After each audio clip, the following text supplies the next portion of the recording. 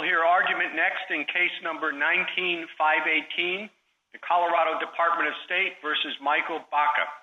I note at the outset that Justice Sotomayor is recused in this case. General Weiser.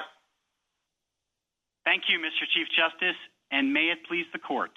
The Constitution authorizes states to use their plenary authority to remove a bribed elector, one who engages in a rebellion, or one who would perpetrate a bait and switch on the people of their state by voting contrary to a binding pledge. By contrast, if a state wishes to treat electors as free agents rather than as proxy voters, it is free to do so. In short, states determine how to select electors and ensure that they meet the relevant requirements and perform their duties as assigned. This means, under Green, that states can oversee bribery as an incident as a power to appoint. This must include the power to remove an elector without requiring a full criminal trial. Under my friend Mr. Lessig's position, as a practicality, bribe electors would cast ballots and illegal votes. In this case, the state prevented Mr. Baca from casting a legal ballot, just like it's an illegal ballot if you don't sign it here in Colorado. As this court explained in Ray, the purpose and history of the 12th Amendment reflected the reality that electors acted as pledged agents for their political parties, and the history of such pledges should be given great weight. As to Justice Ginsburg's point about the importance of enforcing a pledge requirement, it's worth noting people rely on such pledges, which are taken voluntarily, and as Justice Scalia explained in the Intertribal Council case, voting requirements would be of little value if not enforced. In the almost 70 years since Ray, states have continued to enact laws to enforce elector pledges. Congress has consistently deferred to the state's plenary authority, and no court other than the 10th Circuit below has invalidated a pledge-binding law. Mr. Chief Justice, I would welcome your questions. My first question is to ask if there is anything that General Purcell said on behalf of the state of Washington with which you disagree. Thank you so much, Mr. Chief Justice. I would only add a slight wrinkle. He did indeed endorse our 10th Amendment argument. What I would say on that is the 10th Amendment is an important interpretive principle because the Constitution gave the states authority over elections. The 10th Amendment underscores that point. Would you state for me exactly what you think the limits on the state power to replace electors are? Your Honor, here I would echo my colleague from Washington. It governs whether or not another constitutional provision is violated. The 14th Amendment quite notably means a state could not remove an elector based on race or religion. Also, the Qualifications Clause means you can't remove electors for the purpose of adding qualifications for who can be president. So if you selected electors, one of the requirements is they had to be relatives of the legislators, that would be all right? Your Honor, here in Colorado, we picked electors in 1976. The state legislature did it directly. As long as that choice doesn't violate a constitutional provision, they can pick whoever they want. What if the rule is, the electors are chosen pursuant to slates, but anyone who says anything disloyal to the state between the time they're selected and the time they cast their vote will be replaced? Your Honor, as my colleague from Washington noted, once people are voting to make a choice, people have a right for their ballots to be counted. And here, in the hypothetical you just noted, the ballots of people would be invalidated after the fact. That implicates Gray versus Sanders and this court's line of right-to-vote cases. Any other limitations on the power of the state? What about the bribery cases that have been, or bribery hypotheticals that have been discussed? Thank you, Mr. Chief Justice. The ability to remove bribed electors is crucial for the states to have, and not only after a criminal trial, but after there's a basis for this concern. To your point, if a state failed to remove a bribe elector, the state would not have violated a constitutional provision per se. It would have violated its duty as a sound overseer of presidential elections. That's even after the electors have been chosen. In other words, go ahead. Mr. Chief Justice, the state is indeed authorized to remove electors who've taken a bribe, if that's your question. Yes. What about your power to appoint argument? It does seem, certainly our cases involving the power to appoint by executive officials or the president do say that it carries with it the power to remove. But that has always been with respect to inferior officers. And the electors here, it seems to me, are not inferior in any way to the state legislator. They carry rights as appointees carrying out federal responsibilities as well. So I don't see how those authorities support your position. Your Honor, we disagree. The Constitution clearly gives states plenary power over electors and as acting as a steward of the presidential election system. That means if electors were to take a bribe, for example, or not to show up, it's on the state to address that point.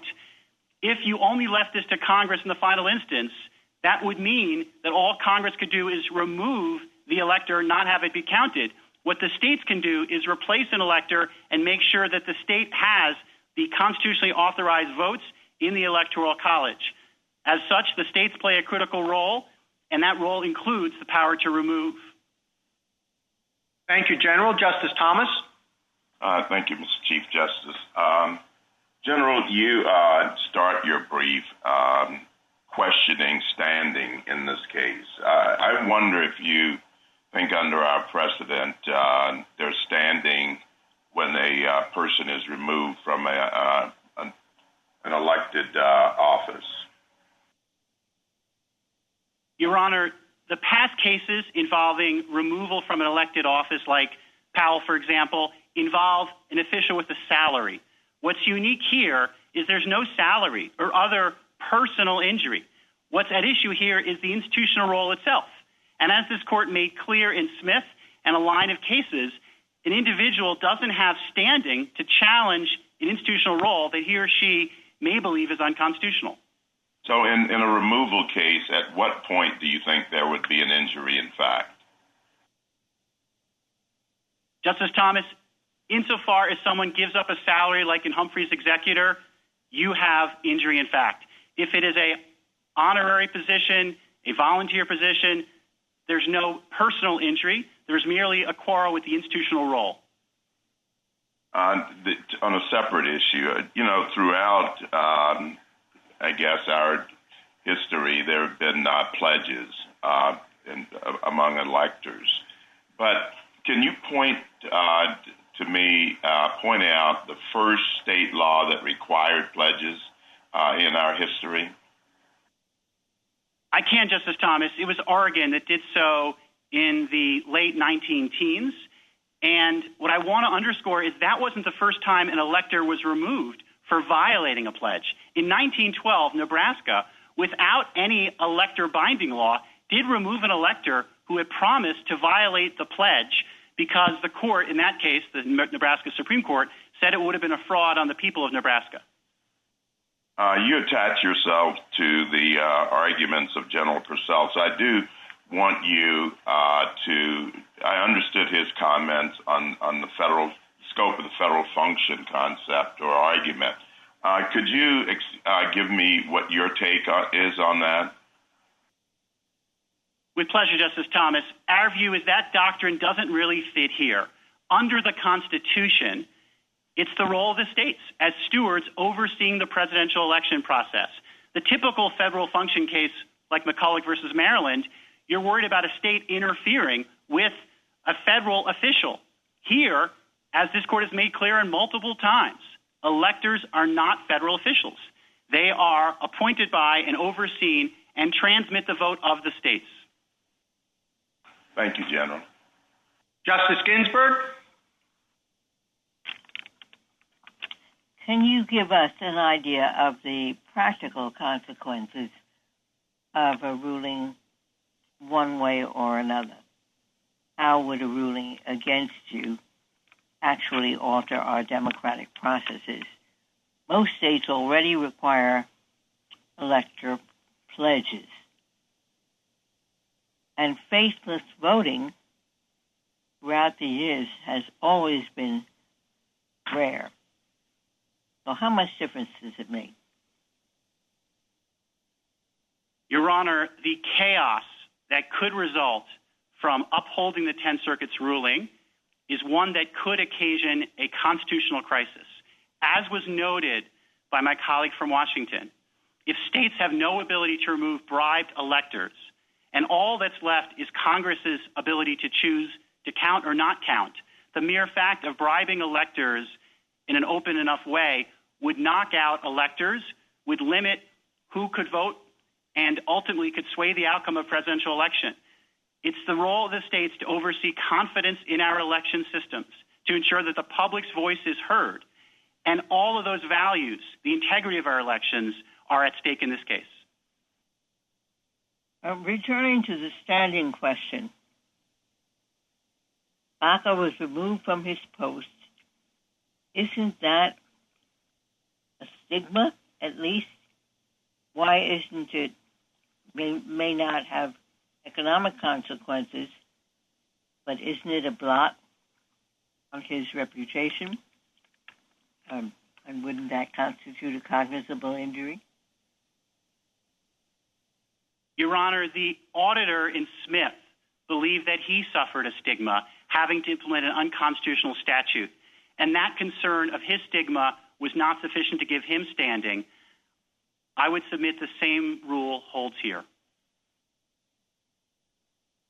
Thank you.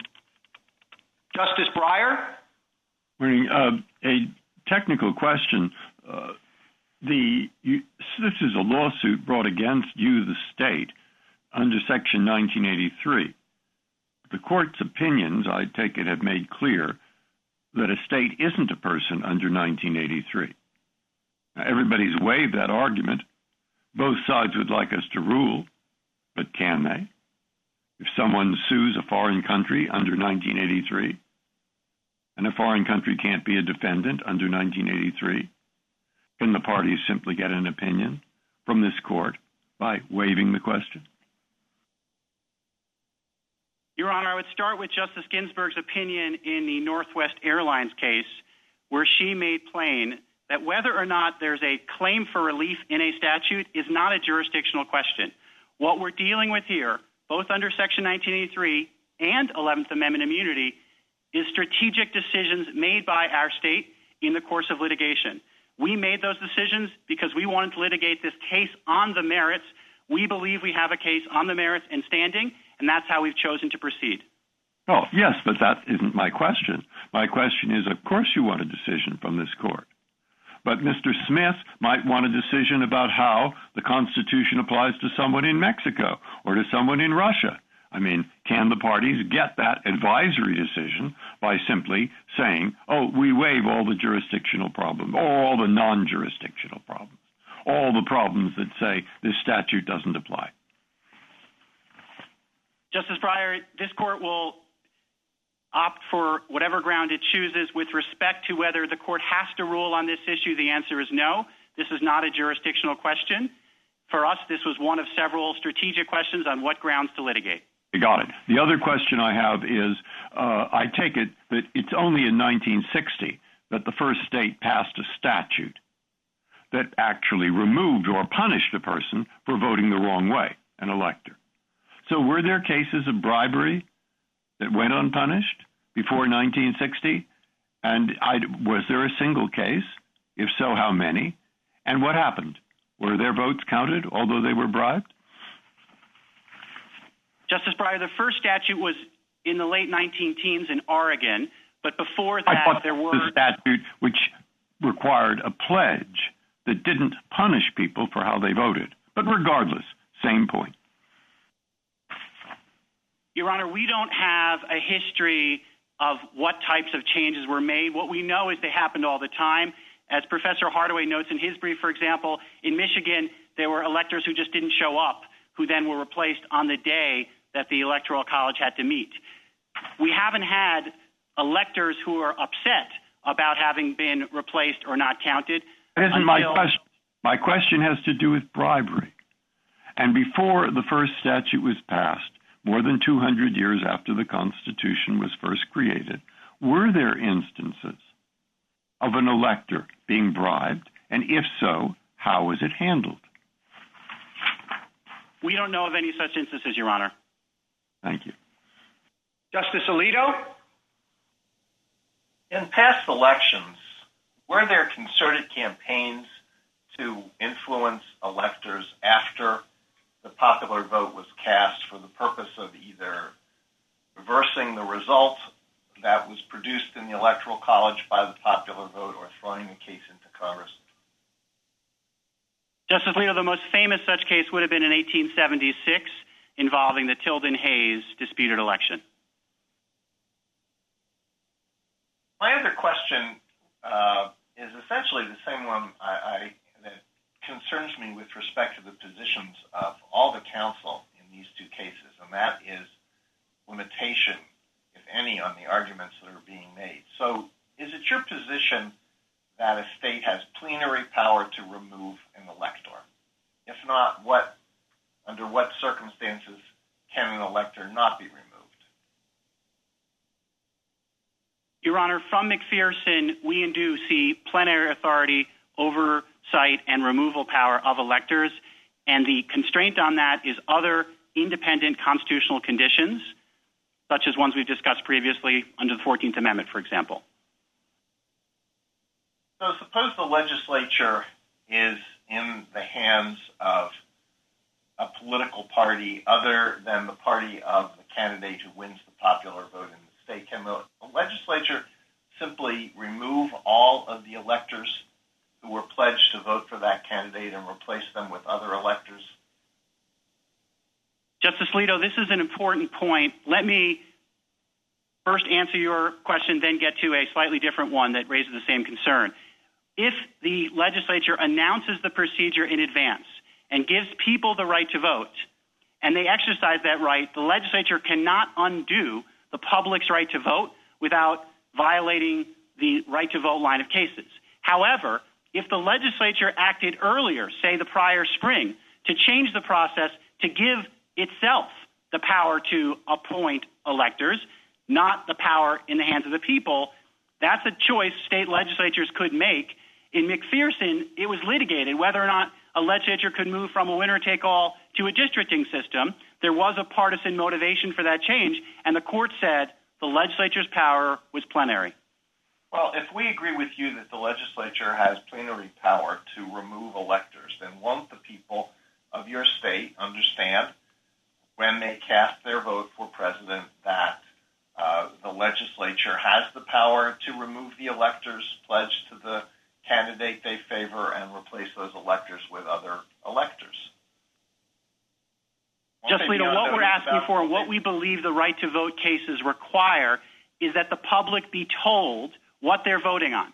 Per the Chief Justice's earlier question, if the public is told you are merely casting an advisory vote as opposed to a binding one that you can expect will be followed, that's a different case. What is the best right to vote case that stands for that principle? In Gray versus Sanders, it says the public has a right for their ballots to be counted. Thank you, counsel. Justice Kagan? General Weiser, first on your 10th Amendment point, why doesn't Thornton foreclose that argument? Thornton said that the 10th Amendment reserves only those powers that the states held prior to the ratification of the Constitution. I would think that the power we're talking about here is not such a power, but instead was created by the Constitution in the first instance. So how can the 10th Amendment support you consistent with Thornton? Thank you, Justice Kagan. What I would suggest here is a similar principle to what Justice Kavanaugh articulated earlier. Justice Kavanaugh noted the chaos principle means if you have a close case, you avoid creating chaos. We would say if you have a close case, you avoid intruding on federalism concerns, and that's grounded and represented by the 10th Amendment. But again, I thought that was only as to the powers that the states held prior to the ratification of the Constitution. Your Honor, as a strict matter, that is what the 10th Amendment does, but there's also the interpretive principle picked up, for example, in Gregory versus Ashcroft that says when looking at intrusions on state power, limits on state power given to the feds, you do so lightly.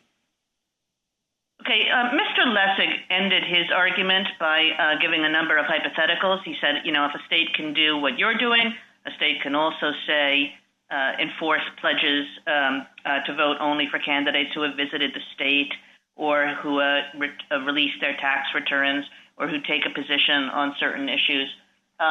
Is that right? Not necessarily, Your Honor. The tax returns issue has been litigated under the Qualifications Clause in California, and the court there said that did constitute adding a qualification to be president. But moreover, I would note there's also an independent question about whether or not you could have a state saying we won't allow someone to be on our ballot in the state at all if they haven't done X, Y, and Z. And indeed, in the California case, it was not in the elector context, but in the access to the ballot context that the issue arose. And if you're relying on the Qualifications Clause, couldn't you be said to be imposing a qualification too? In other words, that the candidate actually have received more votes than anybody else in your state?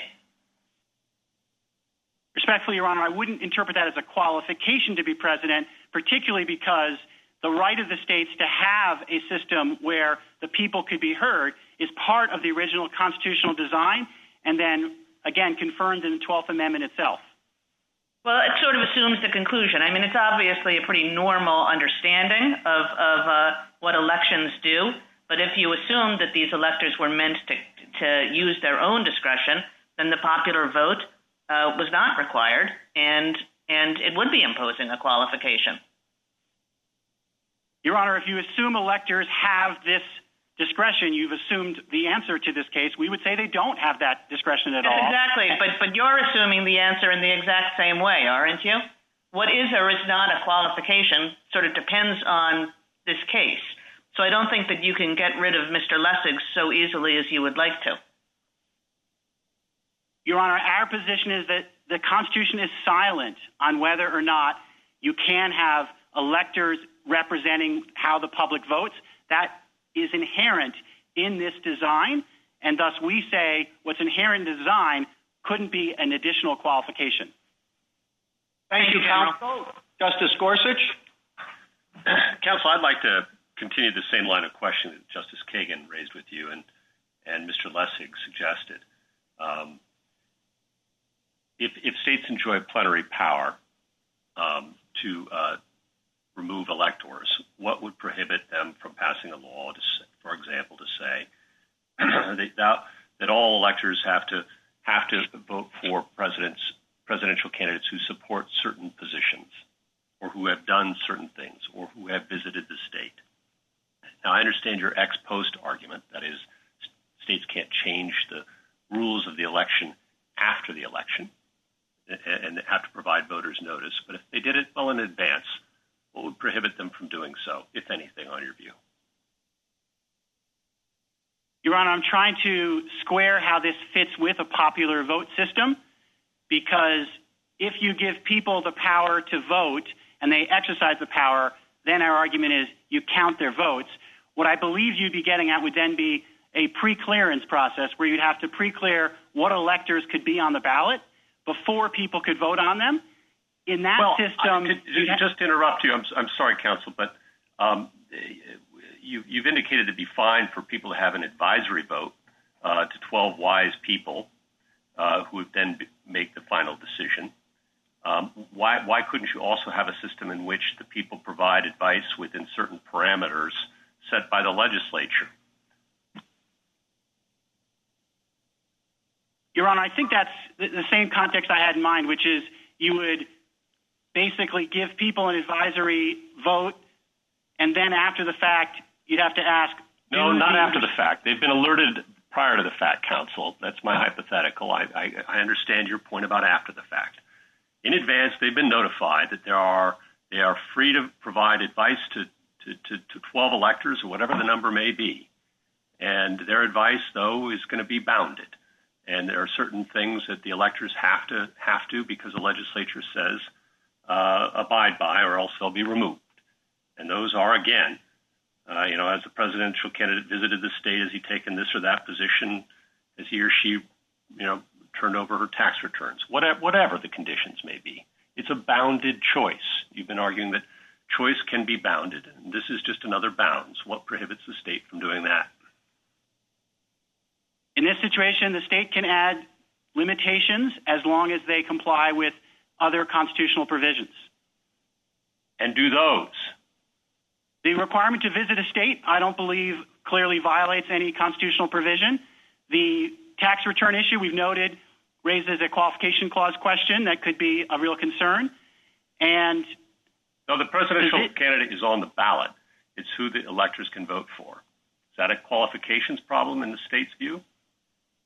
Yes, it would be, because if you tell electors they can only vote for, pick whatever the concern would be, tax returns, people over 50, the concern is you could be adding a new qualification to be president and thereby disqualify, in effect, someone from being president who the Constitution would qualify to be president.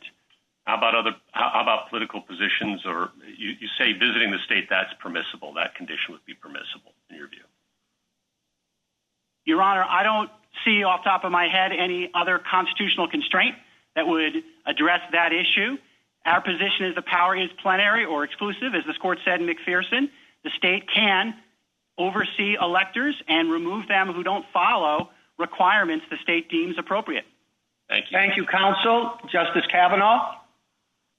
Thank you, Chief Justice. Good morning, General. What is the purpose of having electors? Thank you for that question, Justice Kavanaugh. When electors are set up in the constitutional design, that allows for states to make a choice. Electors can either vote as proxy voters on behalf of the public, as we do here in Colorado, or they can be free agents. By having this structure uniform across the several states, you give states the ability to choose which model they want. But wouldn't, if that were the design, why not just leave it to the states as opposed to going through all these details about how the electors are supposed to operate? As you know, Justice Jackson and Ray, looking at that history, said no one faithful to our history can deny that the plan originally contemplated was that electors would be free agents to exercise an independent and nonpartisan judgment as to the people best qualified for the nation's highest offices. That's the end quote from Justice Jackson. So that implies not a choice, but actually a requirement that the states give this kind of independence, free agent status to electors. And why go through all the details if it's the way? I guess what I'm asking more broadly is the text has all these details to set up a design that seems closer to what Justice Jackson articulates. Where in the text do you hang your hat? Your Honor, our textual hook is the delegation of the authority to the states. By contrast to what Justice Jackson said, James Madison said the Electoral College was all about giving the states authority to oversee presidential elections as they saw fit. And as the majority in Ray noted, contemporaries of the founders did indeed see electors as proxy voters on behalf of the public. And that was absolutely the backdrop to the 12th Amendment. So I would also point you to the 12th Amendment as effectively confirming and accepting the fact that electors can be, indeed most often are, proxy voters, not free agents. Why do you think the founders did not leave it up to the states to decide whether they wanted their members of Congress to be electors?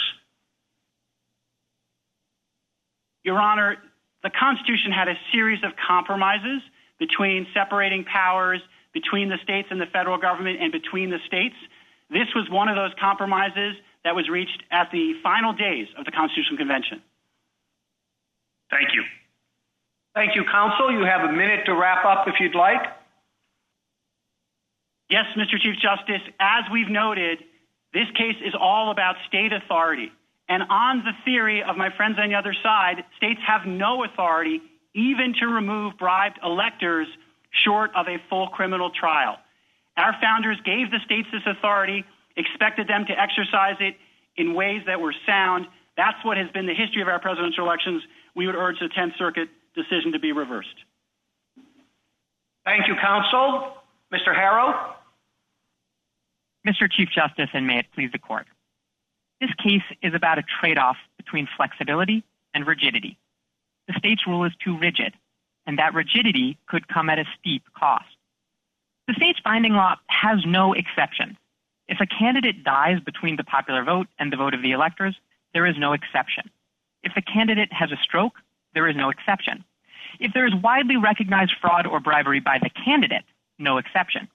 If there will be a tied electoral vote and a potentially deadlocked House, no exception. The law is rigid.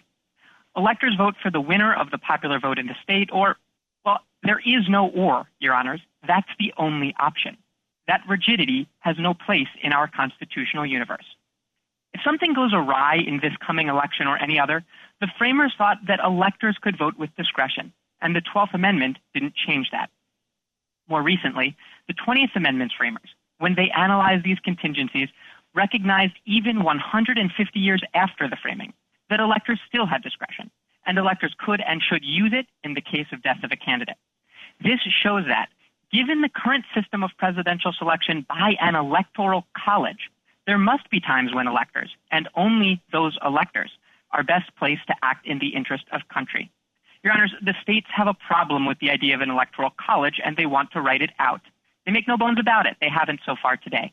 And perhaps we would be better off with that indirect election, because this months-long multi-step process of presidential selection presents some risk of instability no matter who wins this case. But until we have an Article 5 amendment, the vote of real humans called presidential electors isn't going away. To make sure the system we have works sensibly, given the Constitution we have now, when those human electors do vote by ballot, they must be permitted to do so with discretion, Your Honors. Thank you, counsel. I'll begin by asking you the flip side of the question I asked General Weiser. Is there anything that Mr. Lessig said with which you disagree? No, Your Honor. We filed an opening brief, and I'll sign on to exactly what he said in the first hour. Thank you.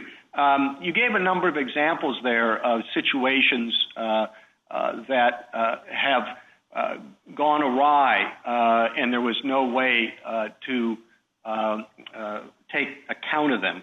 But I'm not sure your position has any limits either. What are the limits to your position? The limits, Your Honor, are that electors must be permitted to vote with discretion. And so, as Your Honor notes, there is a choice.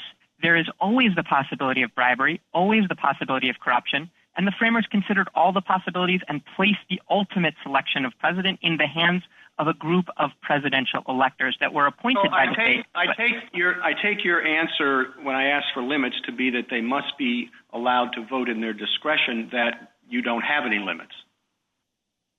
Your Honor, there are no limits in that voting by ballot so long as the ballot is for a person. The 12th Amendment says they must vote for a person. You can imagine, indeed you don't have to imagine that it's not a giraffe. I mean, of course they have to vote for a person. Your Honor, Congress concluded in 1872 that the Greeley vote wasn't a vote for a person because it was a vote for a non-living person. I'm sorry if I was unclear. That's the situation that I meant. But those are really the limits of the discretion there. There's great discretion in appointment. There's the state can absolutely discriminate between all kinds of people, and they do on the basis of political party, for instance. But once the vote begins, that vote by ballot is the electors.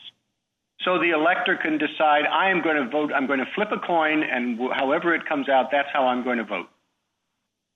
Yes, Your Honor. That's the same discretion that U.S. senators have, representatives have, congressional electors have. These, too, are elected officials, and they have that same discretion.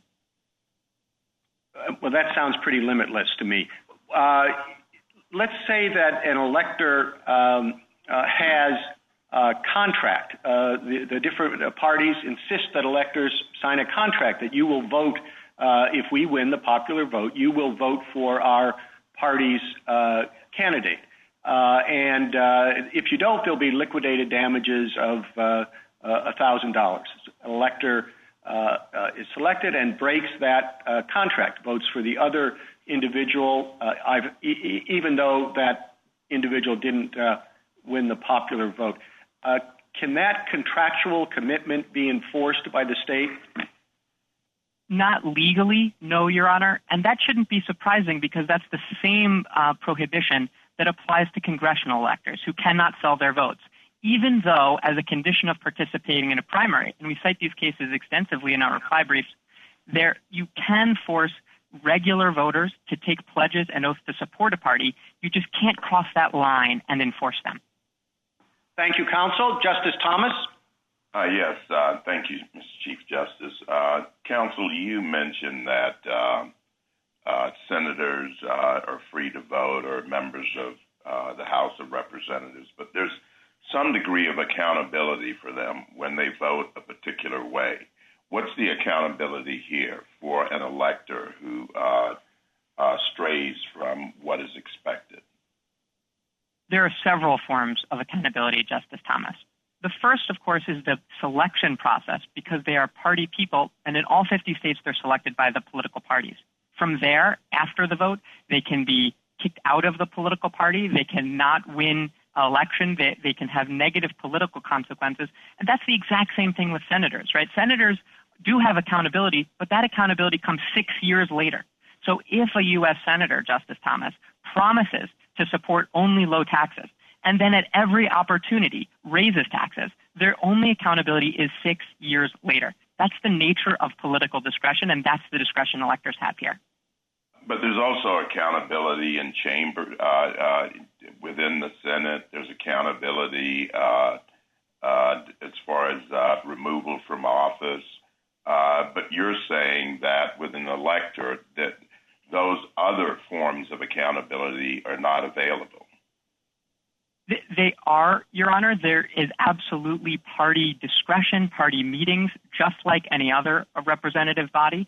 And just to quibble slightly, Justice Thomas, with what you said in terms of removal of a U.S. senator, there's no precedent that we have found of a U.S. senator being removed, perhaps even by an appointing governor in the case of a vacancy, on the basis of a vote. Certainly some sort of criminal misconduct, sure, but not on the basis of a vote. And that's really the same analogy here.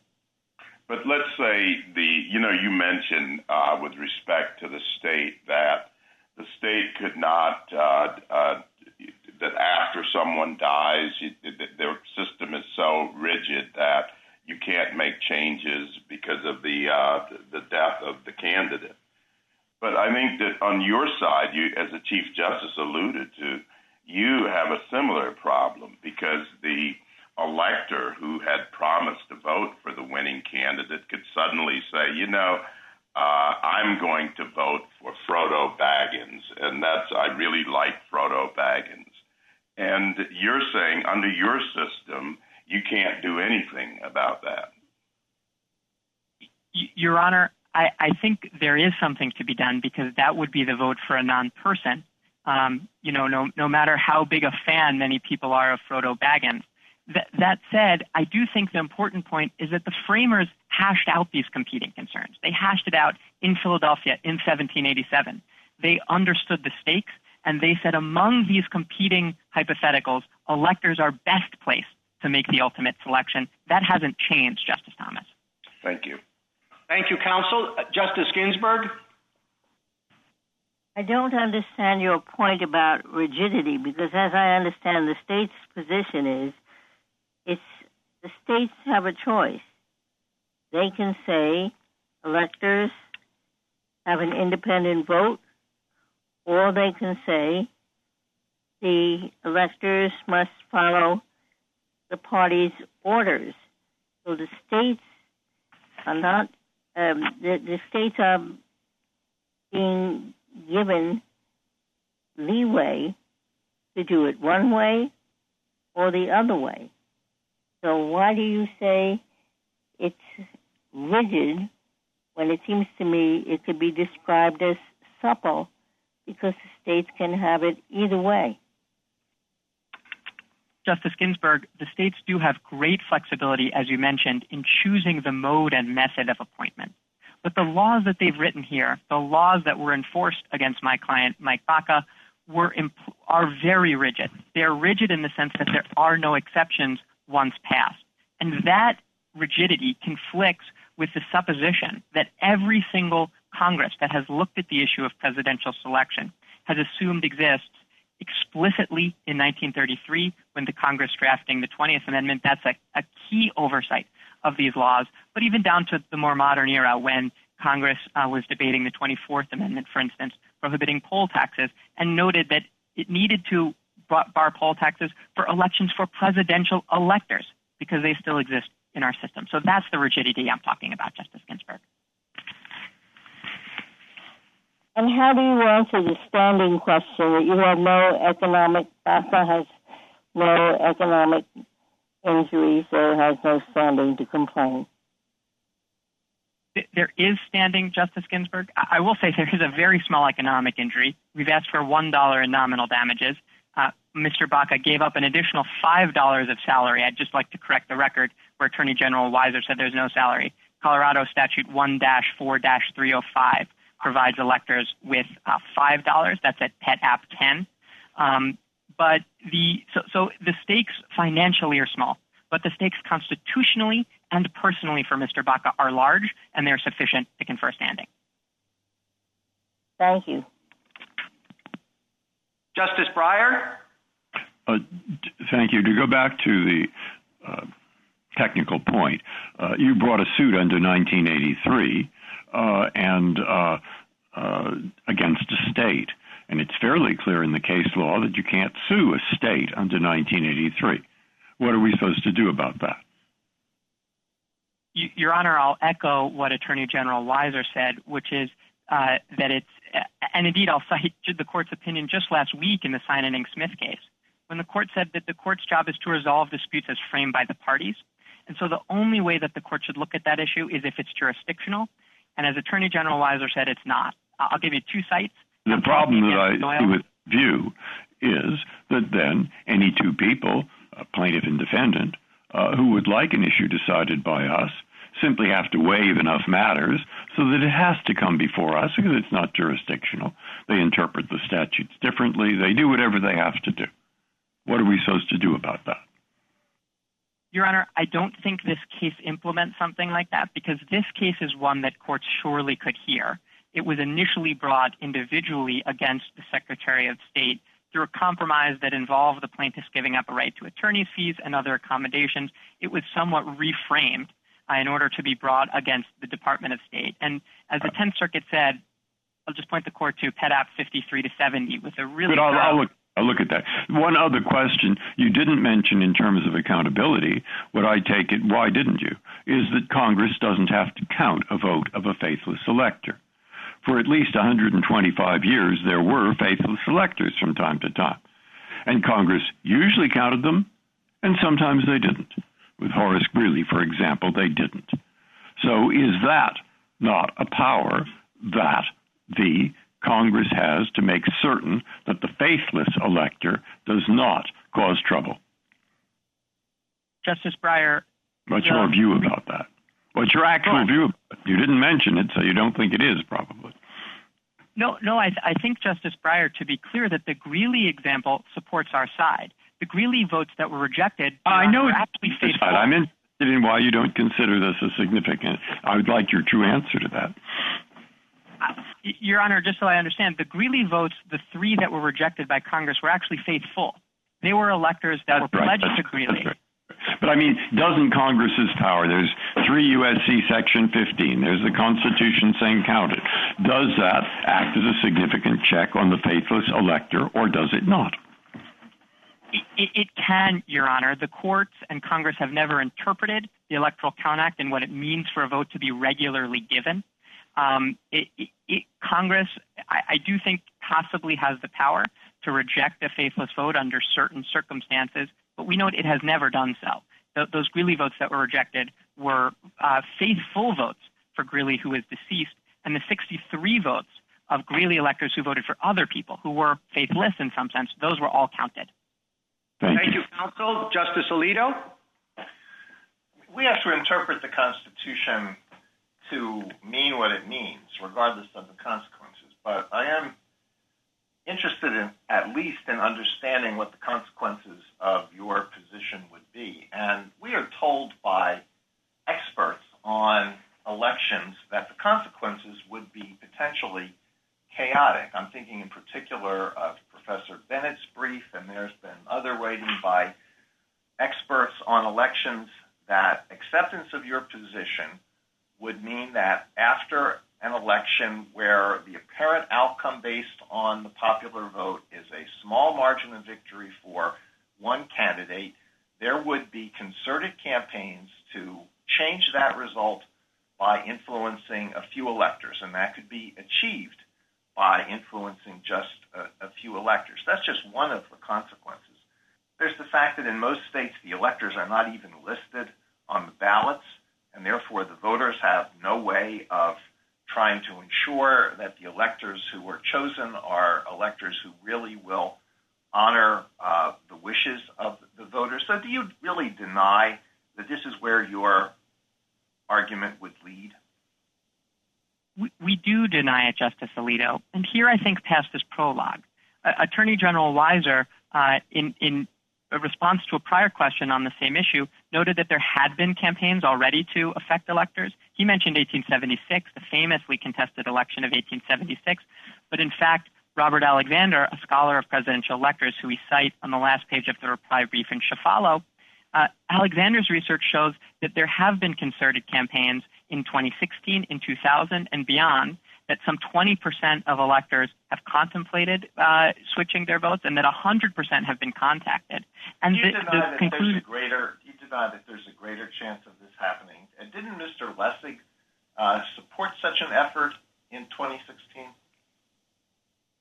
Your Honor, Mr. Lessig has been representing these electors from the beginning in 2016. So that wasn't my question. Didn't he advocate that some electors change their votes for the purpose of changing the outcome of the 2016 election? Your Honor, I believe that he supported the legal discretion that electors have that we're here today arguing for. And the reason is, A, that that's in the Constitution, but B, that going back to the chaos point, the center has always held. The center has always held, we know that 18 states today, Justice Alito, have no such laws. And the states are not about to say that there's some constitutional requirement that they implement them. In fact, they say the reverse. They say it's a feature and not a bug, that there is federalism here. One more question, if I possibly can. Do the states have any power to remove electors? I can't think of any government office holder who cannot be removed from office. Your Honor, yes, they do have some power to remove elector, just not a removal power that interferes with the core function of voting by ballot. What is the limit of their power to remove? The limit of the power to remove is, again, that interference with the core function. So if an elector does not show up to vote, the states have represented that it's our view that's impossible to remove and replace that elector. That's not true. That becomes a vacancy. The Electoral Count Act permits it to be filled. History shows that it can and will be filled. Can an elector be removed for bribery, absent conviction by proof beyond a reasonable doubt before the time when the electors meet to vote? No, we don't think so, Your Honor, and that's consistent with the treatment of every other elected official. Senators and representatives cannot be removed for a supposition of bribery, a mere whisper of it. They have to be removed for proof of it, and the same thing would be true here. A member of Congress could not be removed from office by a two-thirds vote without a criminal conviction. The Congress certainly has power to remove, but it must go through a full process. I took Your Honor to be asking about the sort of instantaneous, removal. One official, one single state official, is going to make a decision to kick someone out based on rumor. That would be inappropriate for any sort of elected official, and it's inappropriate for electors. Thank you, counsel. Justice Kagan? Mr. Harrow, suppose that I read the Constitution and I find that it just doesn't say anything about this subject. That there is some hints here and there are some hints going the other way. and mostly I just read it and I say the Constitution is silent. What should I then do and why? Justice Kagan, in that case, I think the original understanding would control. Again, we think there is clear language in the Constitution, and I want to return to that. But the original understanding would control because it is so clear, and indeed Colorado doesn't even necessarily challenge it, that the original expectation and the meaning of the words... Sorry, do you mean the original understanding like prior to ratification? Because I would think that pretty quickly it flipped, even if you're right. So that from the first, there were these pledges, and there have never been a substantial number of faithless electors. So I would think that the history, both at the time and since, would cut against you, no? No, Justice Kagan, because our quibble is not with the pledges, and our invocation of history is not with the pledges or the idea of party control and of having two major parties in our system. The idea is with enforcement of the vote. The idea is with what occurred here, removing an elector who actually votes. Mr. Baca actually presented a vote and attempted to vote and place it in the ballot box, and that was rejected. That is novel, Justice Kagan. That has only happened in 2016, despite the party control of the selection process. What would you think if I said that if I think that there's silence, the best thing to do is leave it to the states, to not impose any constitutional requirement on them? Your Honor, I would push against because I don't think there's silence, right? Especially here in this case. I know, but that's the hypothetical. If I just think that there's not enough, in the same way that Ray thought that there was not enough to provide an answer to the question, and there are all these states doing what Colorado is doing, why not just leave it to them? Because, Your Honor, when Justice Kagan, when you said there are all these states doing what Colorado is doing, it has actually never been the case that a state has done what Colorado is doing. That is 220 years of unbroken history. I think that speaks very loudly if Your Honor is concerned about how to interpret that silence. And so... Go ahead, please. No, Your Honor. If you're ready to move on, that's fine. I was going to continue making another point. No, that was directed to Justice Kagan. No, I'm done. Thank you. Okay. Justice Gorsuch? Counsel, suppose Mr. Baca had asked Congress to count his vote, and Congress decided to do so. Would we be here? Yes, you would, Your Honor. There is no mechanism for Mr. Baca to ask Congress to count his vote under the Electoral Count Act that the state has pointed to any mechanism other than perhaps making a phone call to a senator. The same. I believe you're citing my hypothetical. Let's suppose he had asked Congress, and let's suppose Congress had agreed to count his vote. That's my hypothetical. Would we be here? If Congress had counted his vote instead of the vote of the replacement elector, Celeste Landry, then no, perhaps not, because in that he wouldn't have lost the office. I will say he didn't get a chance to vote for vice president either. So assuming on Your Honor's hypothetical that he had his ballot fully cast, then no, we probably wouldn't be here. Okay. He didn't try to ask Congress to cast his vote, did he? He did not, Justice Gorsuch. There's no mechanism for it, and the state hasn't pointed to one. Okay. And the damages he seeks are, is it $6? Is that right? Justice Gorsuch, it's even less. It's $1 in nominal damages. $1. So it's a $1 nominal damages. And why should we exercise our discretion to hear this case when the nominal damages are $1? He didn't seek Congress to count his vote, though, as you point out, it's unclear whether there's a mechanism to do so. And we have a cause of action that doesn't exist that we are asked to overlook because of a stipulation by the parties. Why isn't that a sort of manufactured litigation that this court should decline should bother with using its discretion whether to decide a case? Justice Gorsuch, because once there is jurisdiction, and again, I'll just emphasize that the question of whether I'm accepting there's jurisdiction, counsel, but this court has discretion over what to entertain. And it also has some authority to emphasize the importance of the adversarial process. and its proper uses. It does, Justice Gorsuch, and I think the arguments today in the brief show this is highly adversarial on the standing and on the merits. And the discretion here is because there was a conflict in the lower courts on an important issue, and the unique chance that this court has to decide this issue of presidential selection outside the very contested context of an actively fought presidential election. So to the extent Your Honor is talking about discretion and not jurisdiction, I think it's well exercised here. And again, Colorado doesn't contest that. Thank you. Justice Kavanaugh? Thank you, Chief Justice, and good afternoon, Mr. Harrow. How, if at all, should the quick growth of political parties affect our analysis of this case, including how the 12th Amendment interacts with Article 2? Justice Kavanaugh, the political parties provide the context for nominating electors and the appointment of electors. But the fact that there are political parties now and were emerging political parties when the 12th Amendment was passed in 1803 doesn't affect that the word elector remains in the Constitution and that electors are people who vote, and all of those words and all of those structural principles mean that they can vote with discretion.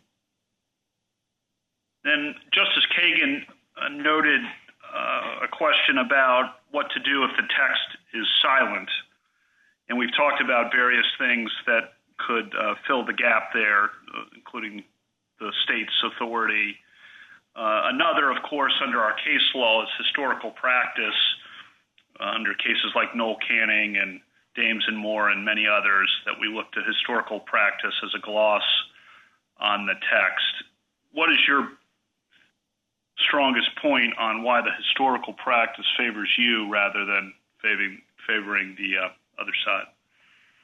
Justice Kavanaugh, in addition to the historical practices that we've already discussed, including in the exchange with Justice Kagan, I'll also point the court to the history of constitutional amendments that have been introduced to try and abolish the office of elector, precisely to eliminate the elector discretion that everyone who was introducing the amendment assumed exists.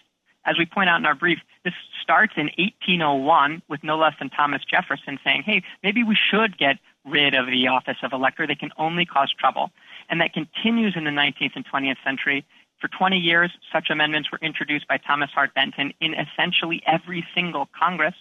And those amendments were not meaningful. And the people who thought that we ought to eliminate elector discretion were not writing on a blank slate. They were writing knowing there was elector discretion. And that would be a lot of wasted oxygen, Your Honor, if there was already a way to eliminate elector discretion and if they didn't have it in the first place. Thank you very much. Counsel, you have a few minutes for a wrap-up, if you'd like. Sure. Just to conclude briefly, as the court knows, the intervention here was extraordinary and unprecedented.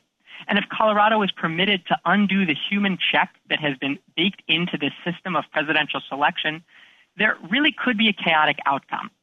By contrast, most electors have been free in most elections, and here we are today, Your Honors. Indeed, electors retain legal discretion in 18 states, as I've said, and a decision from this court won't change that. So the question for this court is whether to approve of the state's novel intervention, and it is novel, and be left wondering how the state's overly rigid interpretation could go haywire, and as we've discussed, the case of death or other unforeseen circumstances, or instead whether the court should keep faith with the system, keep faith with the Constitution until amended, and maintain indirect election, acknowledging that both sides have a vision of presidential selection that is imperfect, but the various checks, balances, and separations that our Constitution's drafters and amenders have put into the Constitution, all of those should be given a role in our constitutional universe. And, Your Honors, I think that all adds up to elector discretion. Thank you, Mr. Chief Justice. Thank you, Counsel. General Weiser, you have 2 minutes for rebuttal. Thank you, Mr. Chief Justice. Let me make 3 points in response and offer 2 closing thoughts. First off, on standing, the payment or non-payment of the per diem fee was never before alleged, and any reported non-payment is not in the record. Second, on nominal damages, prior cases like Smith and Byrd did not accord standing on nominal damages alone, instead focusing on whether there's an actual personal injury. Second, as to Justice Scalia's important point about congressional removal in the case of bribery, It's worth noting there is a prescribed removal process for senators, as Justice Alito noted. In the case of electors, there's no such process, which means this court's default rule controls. The power to remove is thus incident to the power to appoint. Third, it's worth noting this is the first time we've seen an elector who violated a state binding law. Up until now, including the 2016 election, we've always seen Congress defer and count votes as transmitted by the states. Two closing thoughts. During the course of this entire litigation and this argument today, my friends on the other side have failed to offer any viable theory on how to address the spectacle of a bribed elector, an elector who votes for Frodo Baggins, or one who would perpetrate a bait and switch on the people of her state. Colorado's pledge requirement addresses all such harms. After over 230 years of constitutional tradition, my friends on the other side would toss out our nation's state-centered model of electoral accountability in favor of a treacherous experiment. We urge this court to reject this dangerous time bomb and avoid a potential constitutional crisis by reversing the 10th Circuit judgment. Thank you. Thank you, counsel. The case is submitted.